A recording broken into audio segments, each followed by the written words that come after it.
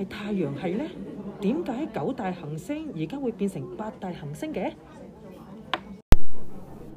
要回答你呢個問題，首先我哋咧要了解下太陽系嘅結構喎。太陽就係太陽系嘅中心天體。咁太陽咧係唯一嘅行星，行9個行。咁仲有咧其他嘅部分嘅喎，就係行星啦，行6個行啦，仲有衛星啦、矮行星啦，咁仲有啲小天體。咁佢哋夾埋咧就成為一個太陽系啦。太陽就係太陽系嘅中心天體，佢嘅質量咧佔99% 以上㗎。咁佢咧亦都有強大嘅引力咧，令到其他天體咧就係繞住佢嚟轉。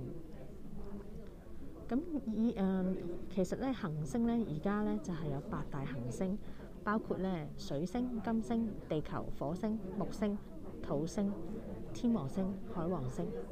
咁究竟邊個以前係9大行星唔見咗呢？原來咧就係冥王星啦。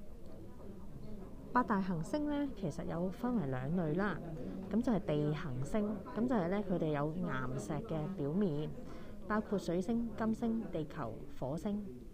另外一類咧就係木行星，木行星咧佢係冇固態嘅表面嘅。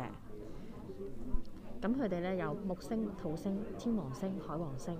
咁頭先咧講嗰個冥王星咧，而家咧就係變咗成為咧呢個嘅矮行星啊！矮行星咧總共有5粒㗎。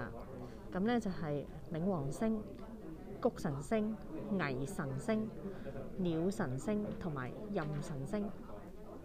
咁咧其實咧係喺2006年8月24日，就喺咧呢個布拉格舉行嘅第26屆國際天文聯合會中通過第5號嘅決議，就係咧將冥王星咧劃為矮行星啦。